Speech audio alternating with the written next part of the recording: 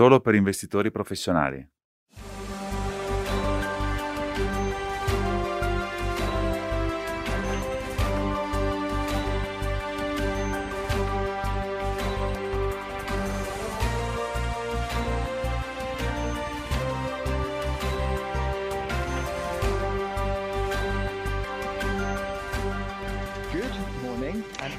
Buongiorno a tutti e benvenuti. È mercoledì, il 28 ottobre del 2020 e naturalmente è il momento del Morning Expresso di Nordea.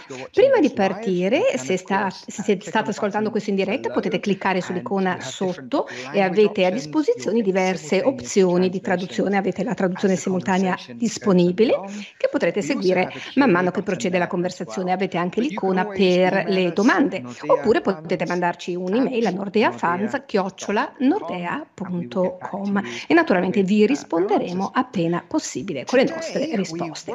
Bene, quindi oggi non avremo la sessione macro, ma quello che faremo invece di parlare di ESG e per questo ho qui con me a capo della ricerca dei prodotti ESG Michaela Zirova. Buongiorno Michaela. Buongiorno Paul. Buongiorno, bene, quindi allora il mese scorso ha segnato il quinto anniversario di quelli che sono gli obiettivi per lo sviluppo sostenibile delle Nazioni Unite, le chiamiamo SDG.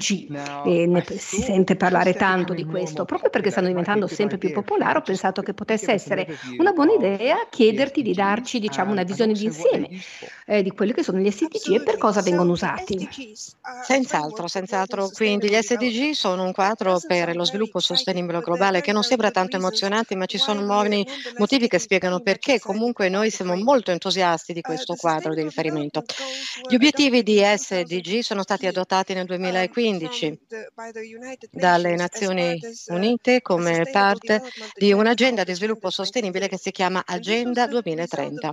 E questo è stato il prodotto di decenni di lavoro e di ricerca che poi ha portato a tutte le nazioni di concordare su quelle che sono le priorità per lo sviluppo sostenibile, quello su cui focalizzarsi per poter creare, cioè avrei detto un futuro sostenibile, però diciamo comunque un futuro migliore e più vivibile per tutti. Questa è l'idea di fondo. Tutto questo è molto ampio, abbiamo 17 aree che si interessano più o meno tre categorie. Abbiamo gli obiettivi più con orientamento sociale, come zero povertà, zero fame, zero buona salute e anche buona education e anche eguaglianza dei generi. Ma poi abbiamo obiettivi che sono più ambientali, cioè per esempio energia pulita per tutti, l'azione per il clima, la vita subacquea e nei fondali e sulla terra, e poi obiettivi che sono molto più sull'innovazione, sull'infrastruttura, la crescita economica. Ma queste tre categorie di target e di obiettivi o di ampi obiettivi dovrebbero aiutare tutti a puntare nella giusta direzione. Quindi i destinatari sono società, paesi, ma anche investitori e aziende. Certo, esattamente, quindi non è qualcosa di specifico solo per i mercati finanziari o gli investitori. Magari puoi raccontare al pubblico perché oggi è così importante per gli investitori considerare questi che ruolo Certo, svolgono. senz'altro, anzi, non è una questione così semplice come potrebbe sembrare. Tutti noi vogliamo contribuire allo sviluppo sostenibile e far vedere ai clienti come lo facciamo, certo, ma gli investitori forse non sono i destinatari primari degli obiettivi. E comunque, nonostante è molto importante impostare gli sforzi negli investimenti sostenibili diretti verso questi obiettivi, perché è molto importante essere in linea con gli sforzi della società. Per quanto sia ampio il quadro, fornisce una direzione e la usiamo, per esempio, molto quando analizziamo modelli di business. Una delle cose centrali che esaminiamo nel processo STARS è quanto bene il modello di business delle aziende è allineato con gli obiettivi di SDG. Questo framework ci fa sapere ad alto livello se il nostro investimento contribuisce alle cose giuste o se stiamo mancando il bersaglio. Per esempio, per gli investitori gli obiettivi forniscono una guida, un orientamento, un terreno comune per capire che cosa si intende per sostenibile. Quindi praticamente voi le usate sul lato investimenti e poi diciamo lo avete come parte integrante dell'analisi che poi fate quando andate a selezionare le società per i diversi portafogli che abbiamo nel range STARS, che naturalmente è il nostro range ESG. Quindi presumibilmente possiamo anche poi relazionare su questo, quindi mostrare come il nostro portafoglio sta performando rispetto al suo benchmark di riferimento. E penso che tu abbia una slide su questo. Sì, certo, anzi qualche cosa per la quale i nostri colleghi di Lussemburgo hanno prodotto delle cose molto utili, tra l'altro, molto ben accolte dai clienti. Qui potete vedere, per esempio, come vanno i nostri portafogli rispetto all'allineamento degli SDG, rispetto al benchmark. Questo confronto, e qui voglio essere molto chiara, è molto ampio, ma comunque per noi è molto importante perché anche con queste guideline ampie, se non siamo meglio del benchmark, allora dobbiamo porci delle domande molto serie. Quindi su questo noi teniamo veramente sott'occhio tutto quanto e dobbiamo farlo, tenerlo sotto controllo perché la prima misura di un portafoglio sostenibile, quando si parla appunto di questi target così di ampia portata, è siamo capaci di essere più allineati che non per esempio un ampio benchmark e non particolarmente magari aziende che siano necessariamente sostenibili. Poi è anche possibile, un'altra cosa, stabilire delle priorità con questo reporting di studio. È anche possibile identificare quali sono gli obiettivi di sviluppo sostenibile più importanti a cui è esposto il portafoglio. E questo può già essere un buon punto di partenza per un cliente che vuole concettualizzare l'impatto più importante di un dato investimento. Parlando di reporting sugli SDG, su questi obiettivi, la sfida è di non avere una metodologia che venga accettata da tutti a livello universale. Questo un po' limita, diciamo, la profondità del dettaglio e parzialmente anche la confrontabilità del nostro reporting rispetto a quello di qualcun altro. Per esempio, però sul lato positivo il vantaggio è che ci fornisce comunque una guida di riferimento per capire qual è lo stato di avanzamento nostro e anche una serie temporale per confrontare appunto come possiamo sviluppare il tutto, il nostro livello di allineamento rispetto a un altro lato reporting e questo è molto utile. Noi cerchiamo sempre di capire come possiamo rendere il tutto molto più granulare, ci sono delle soluzioni molto interessanti. Lavoriamo per esempio con molti ricercatori che ci possono aiutare a fare un report più dettagliato a livello di SDG. Oggi come oggi possiamo dire che questo investimento per esempio riguarda questo e questo e questo SDG e possiamo dire adesso fino a che punto, a che grado, se è limitato, è ad alto livello. Quindi vedete che insomma la strada è abbastanza abbozzata. La nostra prossima ambizione è renderlo più dettagliato, granulare, prestando attenzione anche agli obiettivi specifici dietro gli SDG.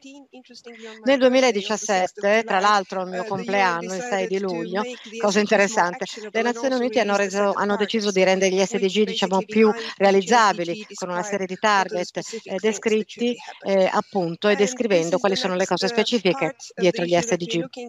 Questa è la parte successiva del problema che stiamo studiando, trovando modi per fare un reporting e per fare una buona analisi di modello di business. Grande quadro perché il nostro terreno comune diciamo, di comprensione di quello che è sostenibile è molto importante, ma abbiamo anche molto lavoro da fare per capire cosa è eseguibile, realizzabile, confrontabile tra portafogli e anche vogliamo confrontare la nostra posizione con i nostri competitor per essere migliori, quindi speriamo che questo sia il prossimo passo. Perfetto, quindi grazie infinite Micaela. Quello che faremo adesso è organizzeremo ulteriori sessioni proprio su ESG e sugli investimenti responsabili, lo faremo ogni 2 settimane circa, quindi presto ci risentiremo, ci rivedremo. Grazie, per ora andiamo avanti e passiamo alla parte centrale della puntata di oggi che riguarda le regolamentazioni dell'Unione Europea. E quando parliamo di regolamentazioni significa sempre che abbiamo i nostri 2 ospiti per la terza volta. Prima di tutto abbiamo Michael Mordener, che è ovviamente CEO di Manco Nordea Investment Funds. Ciao Michael, buongiorno. Buongiorno Paul. Buongiorno, e poi abbiamo con noi anche Cecilia Sigban, che è la nostra esperta di regolamentazione, è responsabile di quello che è appunto il progetto di regolamentazione ESG interno. Buongiorno Cecilia. Buongiorno. Paul. Ciao. Bene, come ho detto, questa è la nostra terza sessione su ESG e quelle che sono regolamentazioni legate alla sostenibilità. Parliamo di questo proprio per via dell'impatto che questo sta avendo sulla distribuzione. Dopo le sessioni precedenti è diventato chiaro che c'è molto interesse a sentire un po' di più, a capire meglio che impatto questo avrà, soprattutto per i consulenti che poi parlano con il cliente finale. Quindi, prima di tutto, grazie a tutti per il feedback, che è sempre più che benvenuto. Bene, quello che abbiamo pensato invece di fare oggi è di concentrarci sulla MiFID 2 e per capire un po' come questo creerà le premesse, il contesto per la profilatura ESG del futuro. Ora, prima di fare questo, voglio partire con un disclaimer, una sorta di liberatoria, dicendo che il contenuto di oggi non costituisce un consiglio, non siamo dei consulenti sulle normative. Quello che cerchiamo di fare è darvi la nostra visione, quella che è la nostra attuale comprensione di quella che è la direzione che potrebbero prendere le cose e come, diciamo, gli sviluppi regolamentari potrebbero andare, in che direzione potrebbero andare appunto gli sviluppi legati alle regolamentazioni. Questa è l'idea. Bene, prima di approfondire il mondo della MiFID 2 mi chiedevo se Cecilia potesse raccontarci un po' se ci sono stati dei cambiamenti, dei passi avanti per quanto riguarda i file di regolamentazione principale rispetto a quando ci siamo parlati qualche mese fa.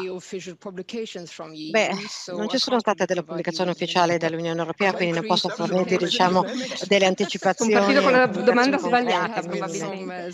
Ma ci sono stati degli sviluppi in generale e, vabbè, ti posso dare magari qualche indicazione.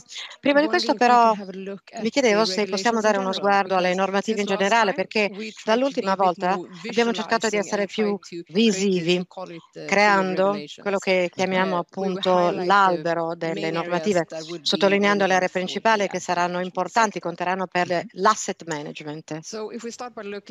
Partiamo quindi subito guardando appunto il tronco normativo al centro. Come ho detto, appunto non ci sono state delle pubblicazioni ufficiali, ma qualche evoluzione comunque che vale la pena segnalare. Prima di tutto, l'Unione Europea, cioè l'autorità di vigilanza europea, ha pubblicato uno dei templates che stanno segnalando e suggerendo per la disclosure pre-contrattuale e per i report periodici, secondo appunto il secondo livello della normativa di disclosure dell'informativa. L'ho detto l'ultima volta, ma vediamo qui delle sfide, delle difficoltà con appunto il testo level 2, secondo livello di questi templates, però comunque questi sono commenti generali.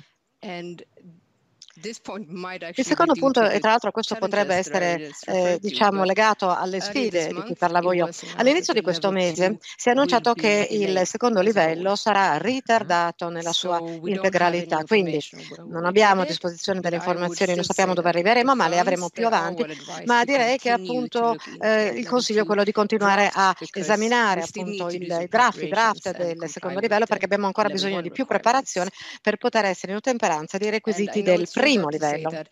È vero tra l'altro che il primo livello in generale è più generale, è ad più alto livello, quindi qualcuno potrebbe dire che è più facile, diciamo, da osservare, al quale conformarsi, ma non sappiamo al tempo stesso quali sono gli aspetti del secondo livello cambieranno e quelli che rimarranno così nella formulazione della bozza odierna. Per cui allora continueremo chiaramente a esaminarli attentamente, ma in sintesi, per quanto riguarda gli sviluppi normativi, potete vedere dalla nostra vecchia slide adesso sullo schermo che le sfide principali appunto sono ancora davanti, ci attendono dietro l'angolo.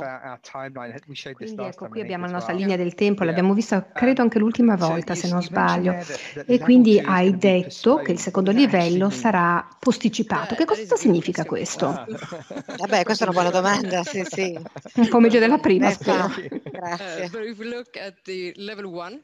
Allora, guardiamo un attimo il primo livello, è quello attiene alla normativa della disclosure, dell'informativa.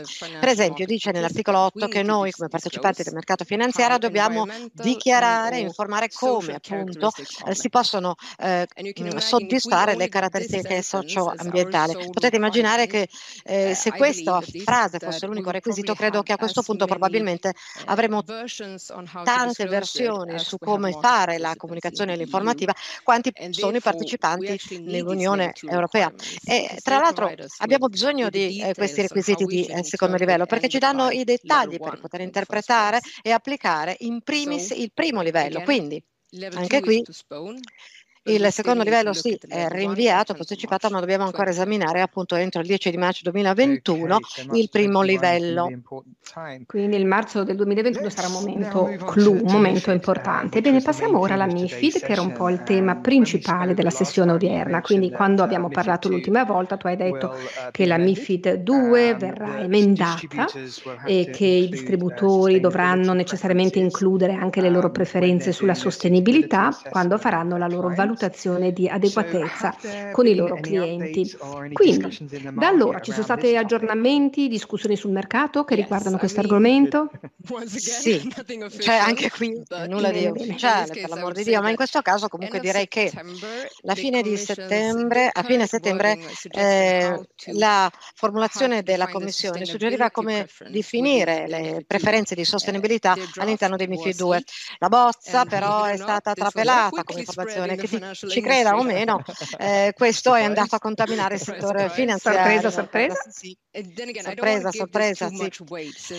Anche qui non è che voglio esagerare con il peso, però si tratta veramente soltanto di un testo che è stato trapelato, non sappiamo esattamente le motivazioni del suggerimento, quanto sia accurato o meno, ma comunque vorrei almeno sintetizzarlo, riepilogarlo. Si può dire che la Commissione adesso sta proponendo due tipi di prodotti di articolo 8, riferiti anche al prodotto light green in alcuni casi, ma queste due tipologie potrebbero appunto rispondere alle esigenze di preferenze di sostenibilità degli investitori. E a questo punto i primi sono i prodotti che considerano il PAI, il Principal Adverse Impact, sul capacità decisionale. Questa è la parte nuova. Cioè, quali sono i prodotti che hanno una quota minima di investimenti sostenibili e che sarebbe al cliente stabilire qual è questa quota minima. Come sentite appunto degli esperti comuni su questa diversa normativa. Bene, questa bozza suggerisce che anche un disallineamento ulteriore tra la classificazione del prodotto, così come ce l'abbiamo nella normativa della disclosure, e i prodotti che possono essere venduti ai clienti in base appunto alle preferenze di sostenibilità, rientrano appunto in MiFID 2. Il rischio qui è che questa discrepanza, questa dicotomia possa creare più confusione sui mercati e poi essere addirittura controproducente alle finalità di convogliare più investimenti verso invece la sostenibilità. Quindi hai parlato di una bozza trapelata. Suppongo che magari stessero tastando un po' il terreno, ecco, non so. Magari poi ci sarà qualcosa di diverso. Comunque, a parte questo, che cosa significa? Allora, immaginiamo che questa bozza trapelata sia vera. Questo che cosa significherebbe poi nei fatti? In generale è molto difficile poter prevedere quello che significherà, però possiamo trarre magari qualche conclusione. La prima, come dicevo, è sì, c'è stata una trapelazione, cioè fuori notizia. Si potrebbe uno chiedere se è stato fatto apposta o meno per testare, come dicevamo, sondare la reazione e l'appetito per questo tipo di prodotti nella categorizzazione voluta. Secondo, forse questo è un po' più importante. Se non siamo capaci di vendere un prodotto rigorosamente di articolo 8, così come viene definito dall'SFTR, o come SG o prodotto light green in MiFID 2, questo porrà grossi problemi alla distribuzione, perché equivarrebbe al fatto che i distributori, per esempio, la valutazione dei prodotti, la selezione e il processo selettivo andrebbero ben oltre quello che invece devono comunicare gli asset manager. Mi immagino quindi a questo punto che se rimanesse così, sarebbe un settore dove dovremmo separare appunto la pula dal grano, il grano dalla pula, per dire, per quanto riguarda il contenuto da dare ai distributori. Poi, per quanto riguarda invece le considerazioni che attengono alla PAI, c'è molto ancora nell'aria che bolle in pentola, perché vuol dire definire livello 2 e qui non abbiamo abbastanza dati sul mercato al momento. L'ultimo punto, il fatto che sta all'investitore finale determinare questa quota minima di investimento sostenibile sta creando effettivamente delle difficoltà pratiche per la distribuzione, ma non solo, anche per gli asset manager e per chi fornisce i prodotti, i provider del prodotto. Quindi è un altro livello ulteriore di complessità in generale, questo direi. Ma velocemente, se posso inserirmi, direi che questo tra l'altro secondo me è proprio dove avremo più problemi, non soltanto a livello di distributori, come hai detto Cecilia, ma anche per noi come gestori, perché noi come settore non abbiamo appunto queste infrastrutture fondamentali per quanto riguarda sia la disponibilità che la presenza di questi dati. Quindi sappiamo troppo poco, possiamo ipotizzare, ma troppo poco si sa sul ragionamento che sta dietro, perché appunto la bozza è trapelata e sicuramente dobbiamo aspettare le prossime per capire che cosa succederà. Comunque la tendenza c'è, secondo me è chiara, e cioè che la questione è esattamente di cosa avremo bisogno e cosa sarà fattibile adesso e poi in futuro. Si tratta di un'evoluzione, una trasformazione di cui siamo parte davanti a noi, piuttosto che qualche cosa diciamo che è già stata scolpita nella pietra oggi. Una cosa che ho imparato da questo processo è che ci sono tanti elementi tutti in movimento e che tutto sembra essere proprio in uno stato di flusso, direi. Ma magari riuscite ad essere un po' più specifici rispetto a quello che pensate sarà l'impatto materiale su questo? Sì, allora io la vedo così. Come investitore, io stessa, devo dire che credo che il suggerimento o il fatto che posso determinare io la proporzione, diciamo, degli investimenti sostenibili nei prodotti che vanno bene a me, e questo credo che abbia senso. In tutta franchezza direi che questo probabilmente è il futuro, sarà così tra un paio d'anni. Detto ciò, se questo suggerimento viene adottato come primo passo, vedo già, diciamo, qualche rischio delinearsi sul mercato. E soltanto il fatto che comunque la consulenza non avrebbe ancora delle informazioni sufficienti in questa fase probabilmente non è esattamente nel migliore interesse per me come cliente, però potrei parlarne tutta la giornata di questo, quindi ci vogliono più dettagli francamente se ne avessimo bisogno in questa fase. Sì, collocando tutto questo nella prospettiva, voglio stressare ancora una volta che il dibattito è molto acceso, diciamo anche a porte chiuse, è difficile fare una previsione, quale che sia. Quello che invece è chiaro è che molto dipenderà dalle decisioni interne, dai distributori, dalle banche, eccetera, che prenderanno adesso per capire come vogliono posizionarsi.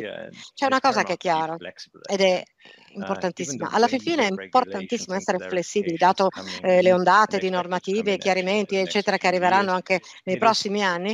Io penso che, opinione personale, è improbabile che l'approccio e la strategia presa adesso, al giorno d'oggi, rimanga invariata nel corso di tutti gli anni futuri. Per noi quindi non si tratta soltanto di rassicurare voi, garantire voi come distributori e clienti oggi, ma anche quello che succederà per il futuro, perché i prodotti giusti, come abbiamo detto, appunto l'ampia gamma che abbiamo, gli SG, Star, e abbiamo appunto il nostro Climate Fund, eccetera, il Gender Diversity, giusto per dare qualche esempio. Tutti questi prodotti però devono essere quelli che appunto genereranno la evoluzione, indipendentemente appunto dalle normative diverse che vediamo. Quindi potete essere certi che ci saremo al tuo fianco.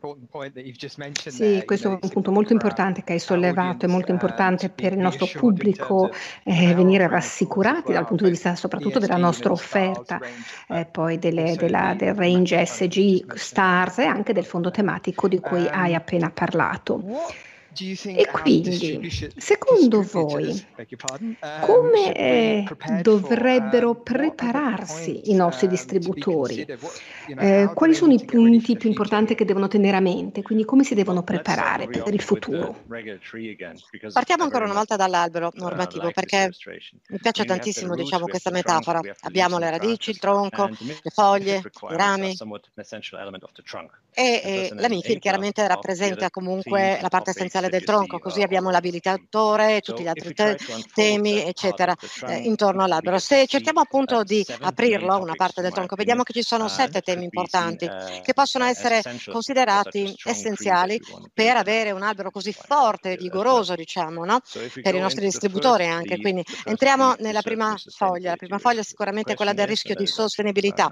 La domanda qui è, innanzi a noi, come possiamo integrare il rischio di sostenibilità nel quadro di governance?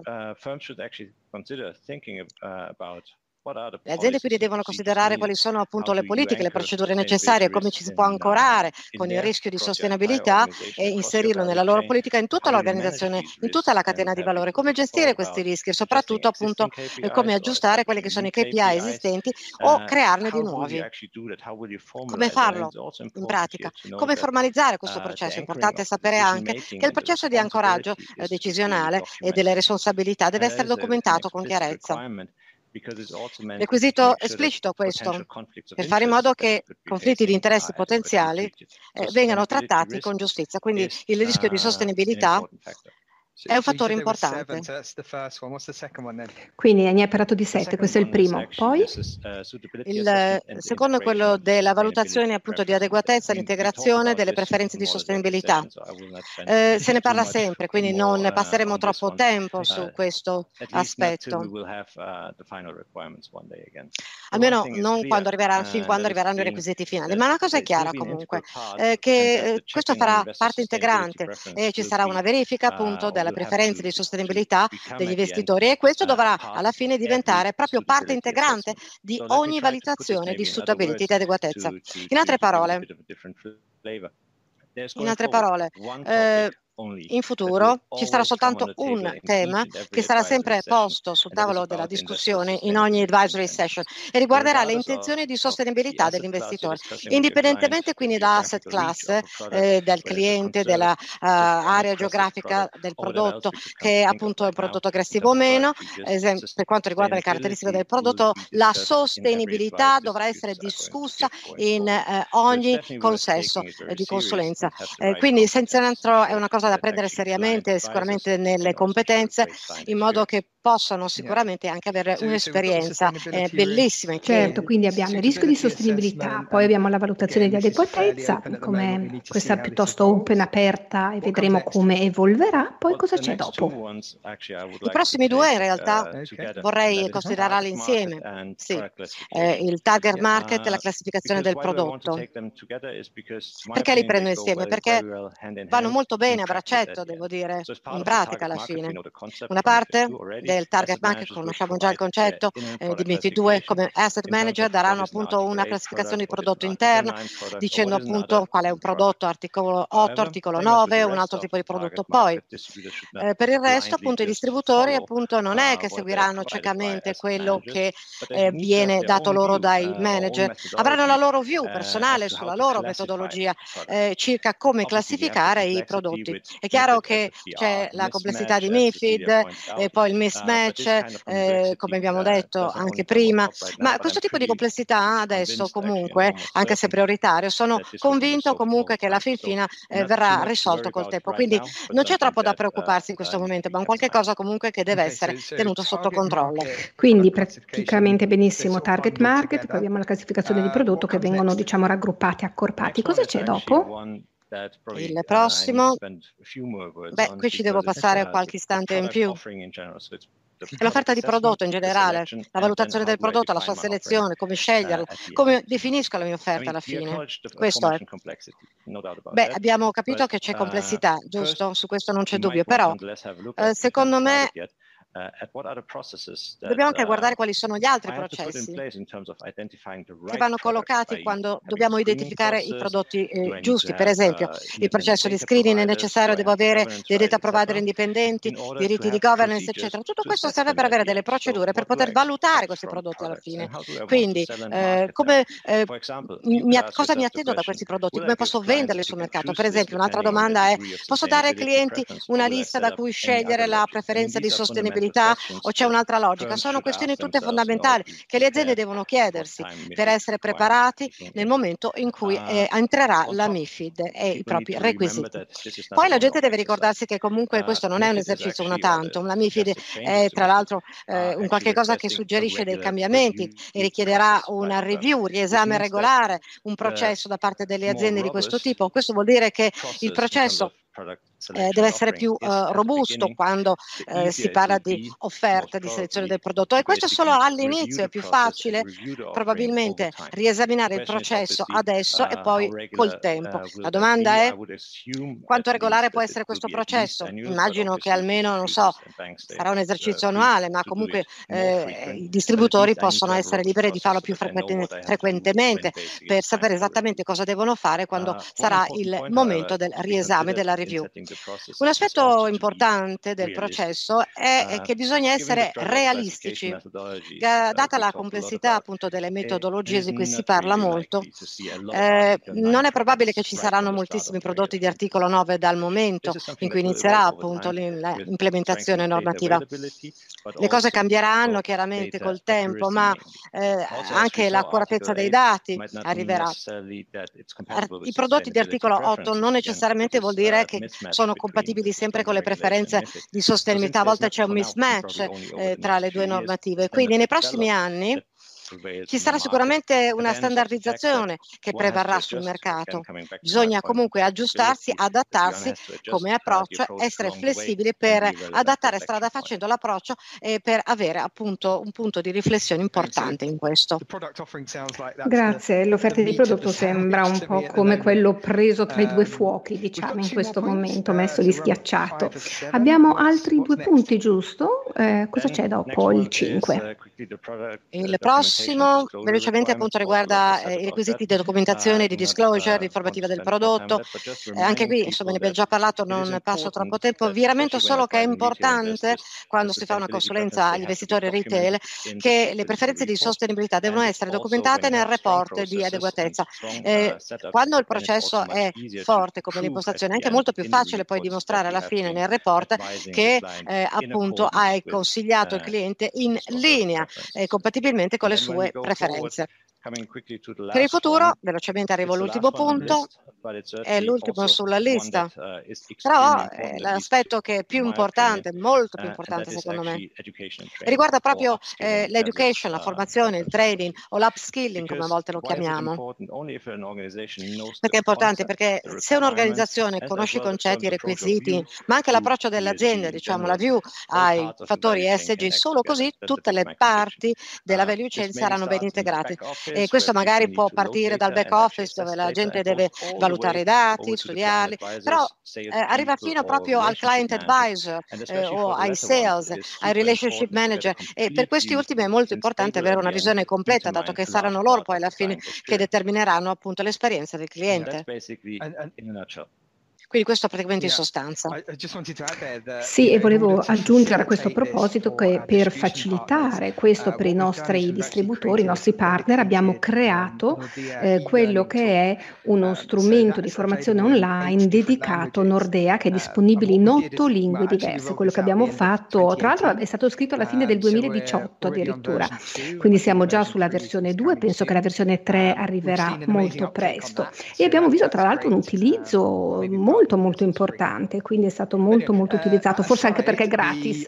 Comunque, a parte questo, l'idea è proprio quello di sostenere questa idea del miglioramento delle competenze, di questa formazione, dell'upskilling, perché l'ESG è nuovo per tante persone, tanti nuovi termini, una terminologia nuova e anche tanti concetti nuovi che non sono sempre necessariamente definiti in maniera chiara.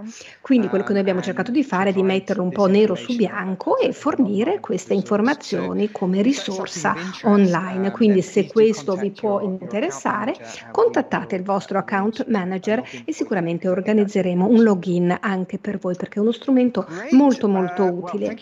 Benissimo, quindi grazie molto a Cecilia e Michael. Abbiamo finito la sessione della giornata, possiamo ricapitolare, ma abbiamo una slide riassuntiva leggermente diversa rispetto alle solite e magari Michael ce ne può parlare alla fine, tra un momento, ma vediamo rapidamente i punti più importanti di oggi. Quindi prima di tutto dobbiamo essere consapevoli che le cose stanno evolvendo con grande rapidità. La scadenza sta arrivando sempre più vicina, man mano che ci avviciniamo alla scadenza vedremo sempre più cose meglio definite, ovviamente.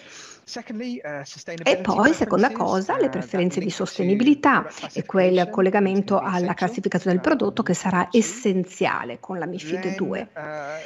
Poi, altra cosa, il prossimo punto è che stiamo ancora aspettando, diciamo, un chiarimento definitivo, ma il motivo per il quale organizziamo queste sessioni è proprio per questo, anche perché iniziamo a capire meglio in questo momento che direzione questo sta prendendo e abbiamo parlato appunto di quei 7 panieri che abbiamo descritto prima.